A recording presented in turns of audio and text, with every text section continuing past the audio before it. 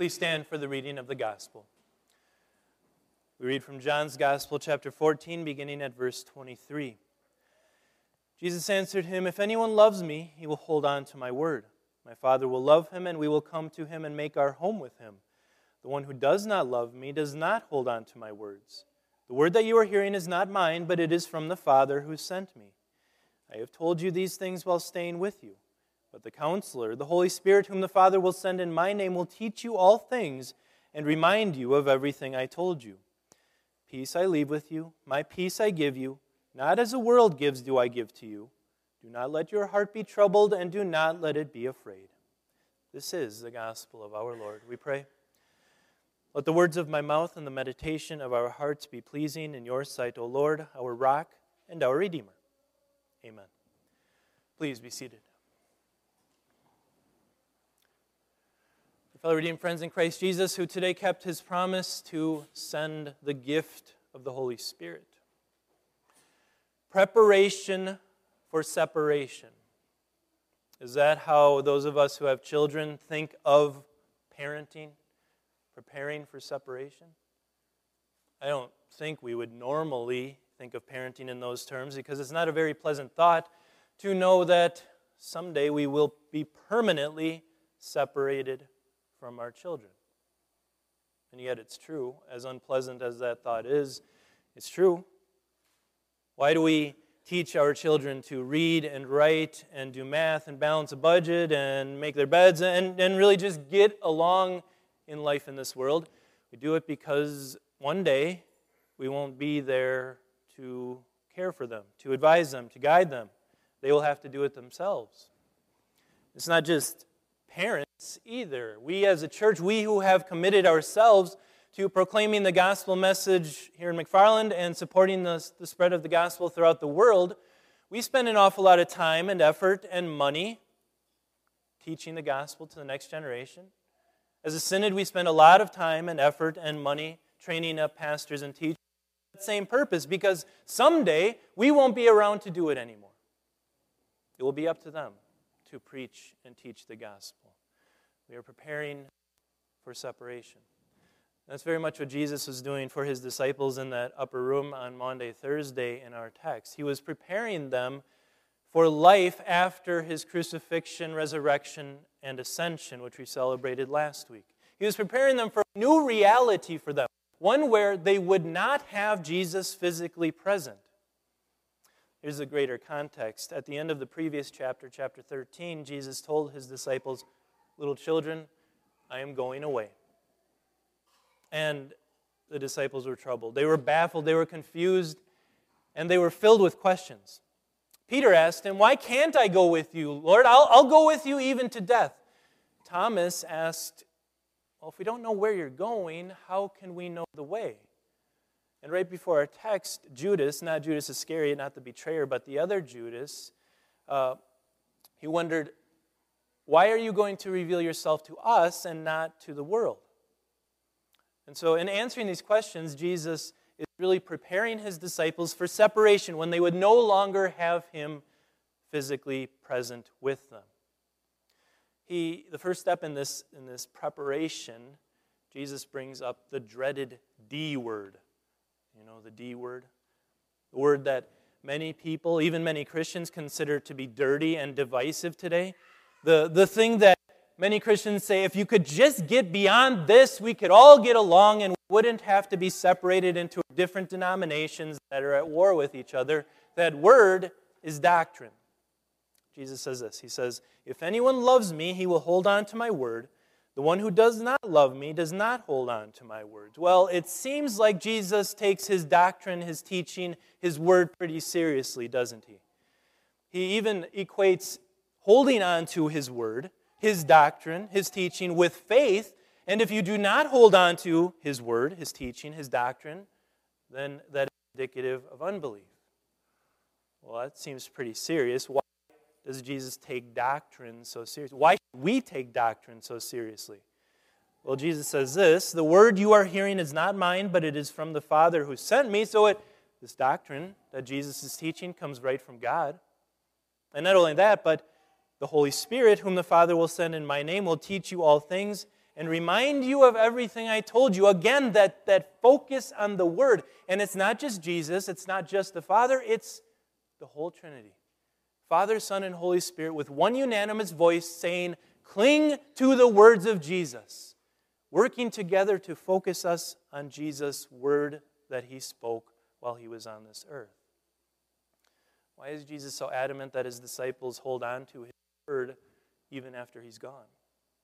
Well, just think about the position that they will be in after Jesus ascended into heaven. While Jesus was on this earth, he served as their counselor, their guide, their comforter. He was the one who revealed God to them. When there was some troubling event in the news, Jesus interpreted that news for them. When they were paralyzed with fear on the stormy Sea of Galilee, Jesus calmed that storm. When the disciples were worried about their daily needs, Jesus said, look at the birds of the air and the lilies of the field. Don't you think God, who cares for them, will care for you too?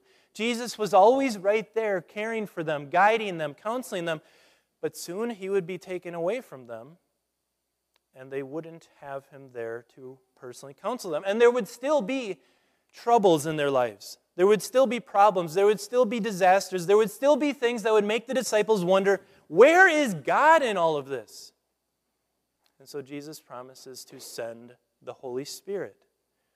And he lays out what the Holy Spirit's work will be. It wouldn't be some mystery. It wouldn't be some strange thing that the Holy Spirit would do, but rather the Holy Spirit would be sent to remind the disciples of everything that Jesus said while he was with them. We are beneficiaries of that gift of the Holy Spirit too, aren't we? When troubles and disasters and tragedies arise in our lives, the Holy Spirit does come to us. Maybe it's through a pastor, maybe it's through a friend, maybe it's through a parent, to remind us of those comforting words that Jesus said while he was still on this earth. Words like, come to me, all you who are weary and burdened, and I will give you rest. Words like, seek first God and his righteousness. And all these other things you need for life in this world, they will be given to you as well. Words like, I am with you always to the very end of the age. We know those words, right? The Holy Spirit brings us those comforting words when life gets turned upside down. But the devil's right there at the same time, isn't he? And oftentimes he resorts to his original lie. Did God really say? He wants to make it seem like, yeah, Jesus' words, those are okay. But if you really want to have comfort and confidence in this life, you need to know what God himself says. What God's will for your life is. What he's doing out there in the world. You need to not just be content with the black and white words on the page, but you need to try to reach up into heaven, into God's unapproachable light, if you are really to know what's going on in this world. That's why so many people are drawn to preachers who brag about having a special connection, a special line to God. Why people are drawn to books that claim to be offering brand new revelations. Why so often people will search their hearts for God instead of searching their Bibles. But that's a terrible way to thinking that you have to search for God in your feelings. Or maybe that he's speaking to you in a dream. Or maybe there's some coincidence in life and wondering, is that the Holy Spirit speaking to me? If you've ever lived that way yourself, or if you've ever talked to someone who's lived that way, always wondering how God is speaking to them in these various ways, in dreams, in gut feelings, in coincidences in life, it's an anxious, anxiety-filled way to live. It just leads to fear. You can never know anything for certain. Because you always have to be wondering, is that the Holy Spirit? Or is it just something else? Is it just a coincidence in life? Is that the Holy Spirit speaking to me, or did I just have a bad dream, a nightmare? Is that the Holy Spirit? Is my stomach just upset? You can never know for sure, and you'd always have to be worried, if I don't obey, if I don't listen to this voice, am I disobeying God? Is something terrible going to happen to me or my family if I don't listen to that voice? That's a horrible way to live. It's just filled with fear and uncertainty, kind of like the disciples were at on Maundy, Thursday. But there is an antidote to that kind of fear and uncertainty and anxiety. It is the staunchly Lutheran and biblical confession of sola scriptura. The fact that God has bound himself to the words of Jesus, and that is where we should look for him. People will say, well, you're just putting God into a book-shaped box. You can't do that. God is almighty. He's omnipresent. He's everywhere. But God himself did that. Martin Luther had this to say in the Small-Called Articles. We must firmly hold that God grants his Spirit or grace to no one except through or with the preceding outward word. This protects us from the enthusiasts, that is, those souls who boast that they have the Spirit without and before the word. Therefore, we must constantly maintain this point. God does not want to deal with us in any other way than through the spoken word and the sacraments. Whatever is praised as from the Spirit without the word and sacraments is the devil himself. You don't have to search your feelings, your dreams, strange coincidences in life for God. In fact, you absolutely should not. As Paul told the Galatians, if anyone comes to you bringing a gospel other than the one that we preach to you, let him be cursed. It's not safe to look for God outside of the places that he's promised to be found. I know that might sound kind of arrogant, like we Lutherans are claiming a monopoly on the truth. How can we be sure that we're not the ones missing out on the Spirit? I mean, as Lutherans, we are kind of dry compared to other denominations. We are kind of focused on the Word. We don't stand up and jump around. We don't wave our hands in the air. We don't claim to have these excited feelings in our belly about the presence of the Holy Spirit. We are pretty laid back. How can we be sure that we're not wrong when so many other denominations, so many other people out there seem to have the Spirit, they seem to have all of these other various gifts, being able to speak in tongues or have healings or things like that? How can we be sure? Well, don't take my word for it. Don't take Luther's word for it. Take Jesus' word for it. How did he describe the Holy Spirit? He called him the Counselor. The little Greek word there is paraclete. It's someone who stands next to you. It could be an advocate, like a lawyer who is taking your side. It could be a comforter. But in any case, however you think of the paraclete, the Holy Spirit, the Counselor, if he's going to do his job, he has to be very clear about what he's doing, right? There's nothing clear about searching for God's word in your belly or in your dreams or in the strange coincidences of life. I mean, if you're trusting your gut to tell you what God's will is for your life, just consider this. That feeling in your gut could just be a mix-up of your medications. That feeling in your gut could just be the consequences of a spicy Mexican meal you ate. That feeling in your gut could actually be the devil himself. That just leads to uncertainty.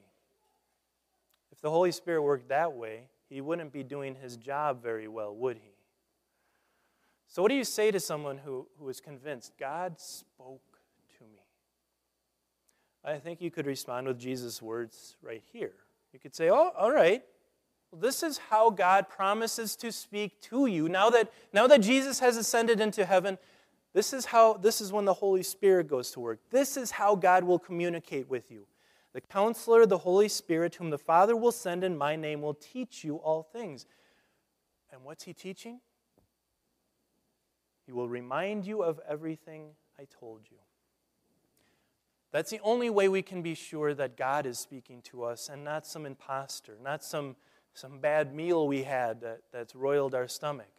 The only way we can be sure that it is God speaking to us is if he is reminding us of the clear, determinative words that Jesus spoke while he was on this earth. Jesus, before he ascended, he told us where we could find him, where we could find the Father. He said, anyone who is not washed with water and the Spirit cannot enter the kingdom of heaven. He says, go to baptism. That's where you find God. He says, whenever you forgive the sins of anyone, they are forgiven. If you do not forgive them, they are not forgiven. He says, go to the absolution, either publicly or privately. That's where you find God. He says, take and eat, this is my body. Take and drink, this is my blood of the new covenant, poured out for you for the forgiveness of sins. That's communion. That's where you find God. These are the definitive places where we can find God, where we don't have to wonder if it's the devil. We don't have to wonder if it's just a nightmare. This is where God has promised to be found. This is where the Holy Spirit brings us to Jesus. That is what Jesus sends the Holy Spirit to do, to teach us all of the words that Jesus spoke while he was on this earth. And when we receive that teaching as it really is, the Word of God and not the Word of man, then we have that second step of Jesus' preparation. We have his gift of peace. Now, Jesus says, the peace that I offer you is not of this world. This world imagines that peace is having everything you want, having everything that will make your life comfortable, having wealth and health and security and a home and maybe some glory for yourself, all of those things. And yet, I'm sure we all know of people who have those things and yet still do not have any peace. For example, it's been almost unavoidable. I tried my hardest to avoid having to spend any time thinking about this, but I'm sure if you watched the news, you couldn't avoid it either. You maybe heard about the 6-week-long Johnny Depp and Amber Heard trial that was going on in Virginia. Now, those are two of the richest, most famous people in the entire world. Does it seem like they have peace? They don't have peace, and that's good news for us, actually. Because it means that even if you lack any or all of those things that the world thinks is necessary for peace, even if you are struggling financially right now, as all of us are in one way or another every time we stop at the gas station, even if your health isn't the greatest, even if your mind is, something is psychologically wrong, even if your life is not perfect right now, you can still have peace. Because the peace that Jesus offers us is not peace of circumstance. It's not peace in this world. We'll never have peace in this world, but what he brings us is peace with God. That's the peace that passes all understanding. That's the peace that Jesus came to earn for us on the cross. Because our real problem is not our finances or our health or anything else in this life. Our real problem is our sinfulness. Our sinfulness made us hostile toward God. Our sins have separated us from God. That's why we can't see him with our own eyes, because he is holy and we are not. But Jesus died to pay for those sins. He lived a perfect life so that we would be reconciled with God. That is the peace that you have, guaranteed through these means of grace. That's the peace that you have right here and right now, that you have a right standing with God. And if you've ever had anyone angry with you in your life, you know how important it is to have that peace. Because if someone's angry at you, you're always looking over your shoulder a little bit, aren't you? You're always avoiding them, not wanting to make contact with them. You're always wondering when the next shoe is going to drop. And sadly, many people view God that way, that he's this angry, mysterious judge, and he's just waiting for an opportunity to crush us. I'm convinced that's at least one of the biggest reasons that many of our neighbors out there don't want to come in here to come into God's presence. They're afraid. They know in their hearts that they deserve his judgment. And so they're afraid to come into God's presence. But the gospel is that we don't have to be afraid anymore. God is not angry at us. He's not going to condemn us or damn us because he already damned Jesus in our place. There is no reason to be afraid. And that's because we have no condemnation, because we have peace with God. That's why Jesus closes up by saying, do not be afraid. Do not let your heart be troubled. And it's interesting here that this is not just a suggestion. This is an imperative. Jesus is issuing a command. Do not be afraid. My peace I give you. Do not let your heart be troubled. Now, why does Jesus have to command us? I almost picture it like Jesus, with these words, he's slapping us upside the face. Don't be afraid. Knock it off. Why does he have to command that to us? Because we still have the sinful nature that cowers in fear of God. We still have the sinful nature that thinks, can that really be true? That what Jesus did on the cross 2,000 years ago has actually brought peace between us and God? What about all the sins I've committed ever since I was baptized, or just from the last time I confessed my sins? What about that? Can God really forgive me for those things? We continue to think the gospel is too good to be true. And Jesus slaps us upside the head and says, no, my peace I give you. I don't give as the world gives, and no one can take this peace away from you. Do not let your hearts be troubled, and do not be afraid. That's exactly what the devil, the world, and our sinful nature want to do to us, to make us afraid, to make us anxious that we don't see Jesus right here. We can't hold his hand or have him hold us and have him tell us exactly what is going on in our world, exactly what God's will is for our lives. But that's why Jesus sent the Holy Spirit. He sends the Holy Spirit to teach us everything that Jesus spoke while he was on this earth, words of comfort that are important for us to consider still to this day, and he gives us the gift of peace, real peace, not peace that a bad economy or a bad doctor's visit or even death itself can take away, but peace with God. That's the peace that transcends all understanding. So, let Jesus hit you upside the head this morning and tell you, do not let your heart be troubled. Do not be afraid. You have my peace through the power of the Holy Spirit. Amen.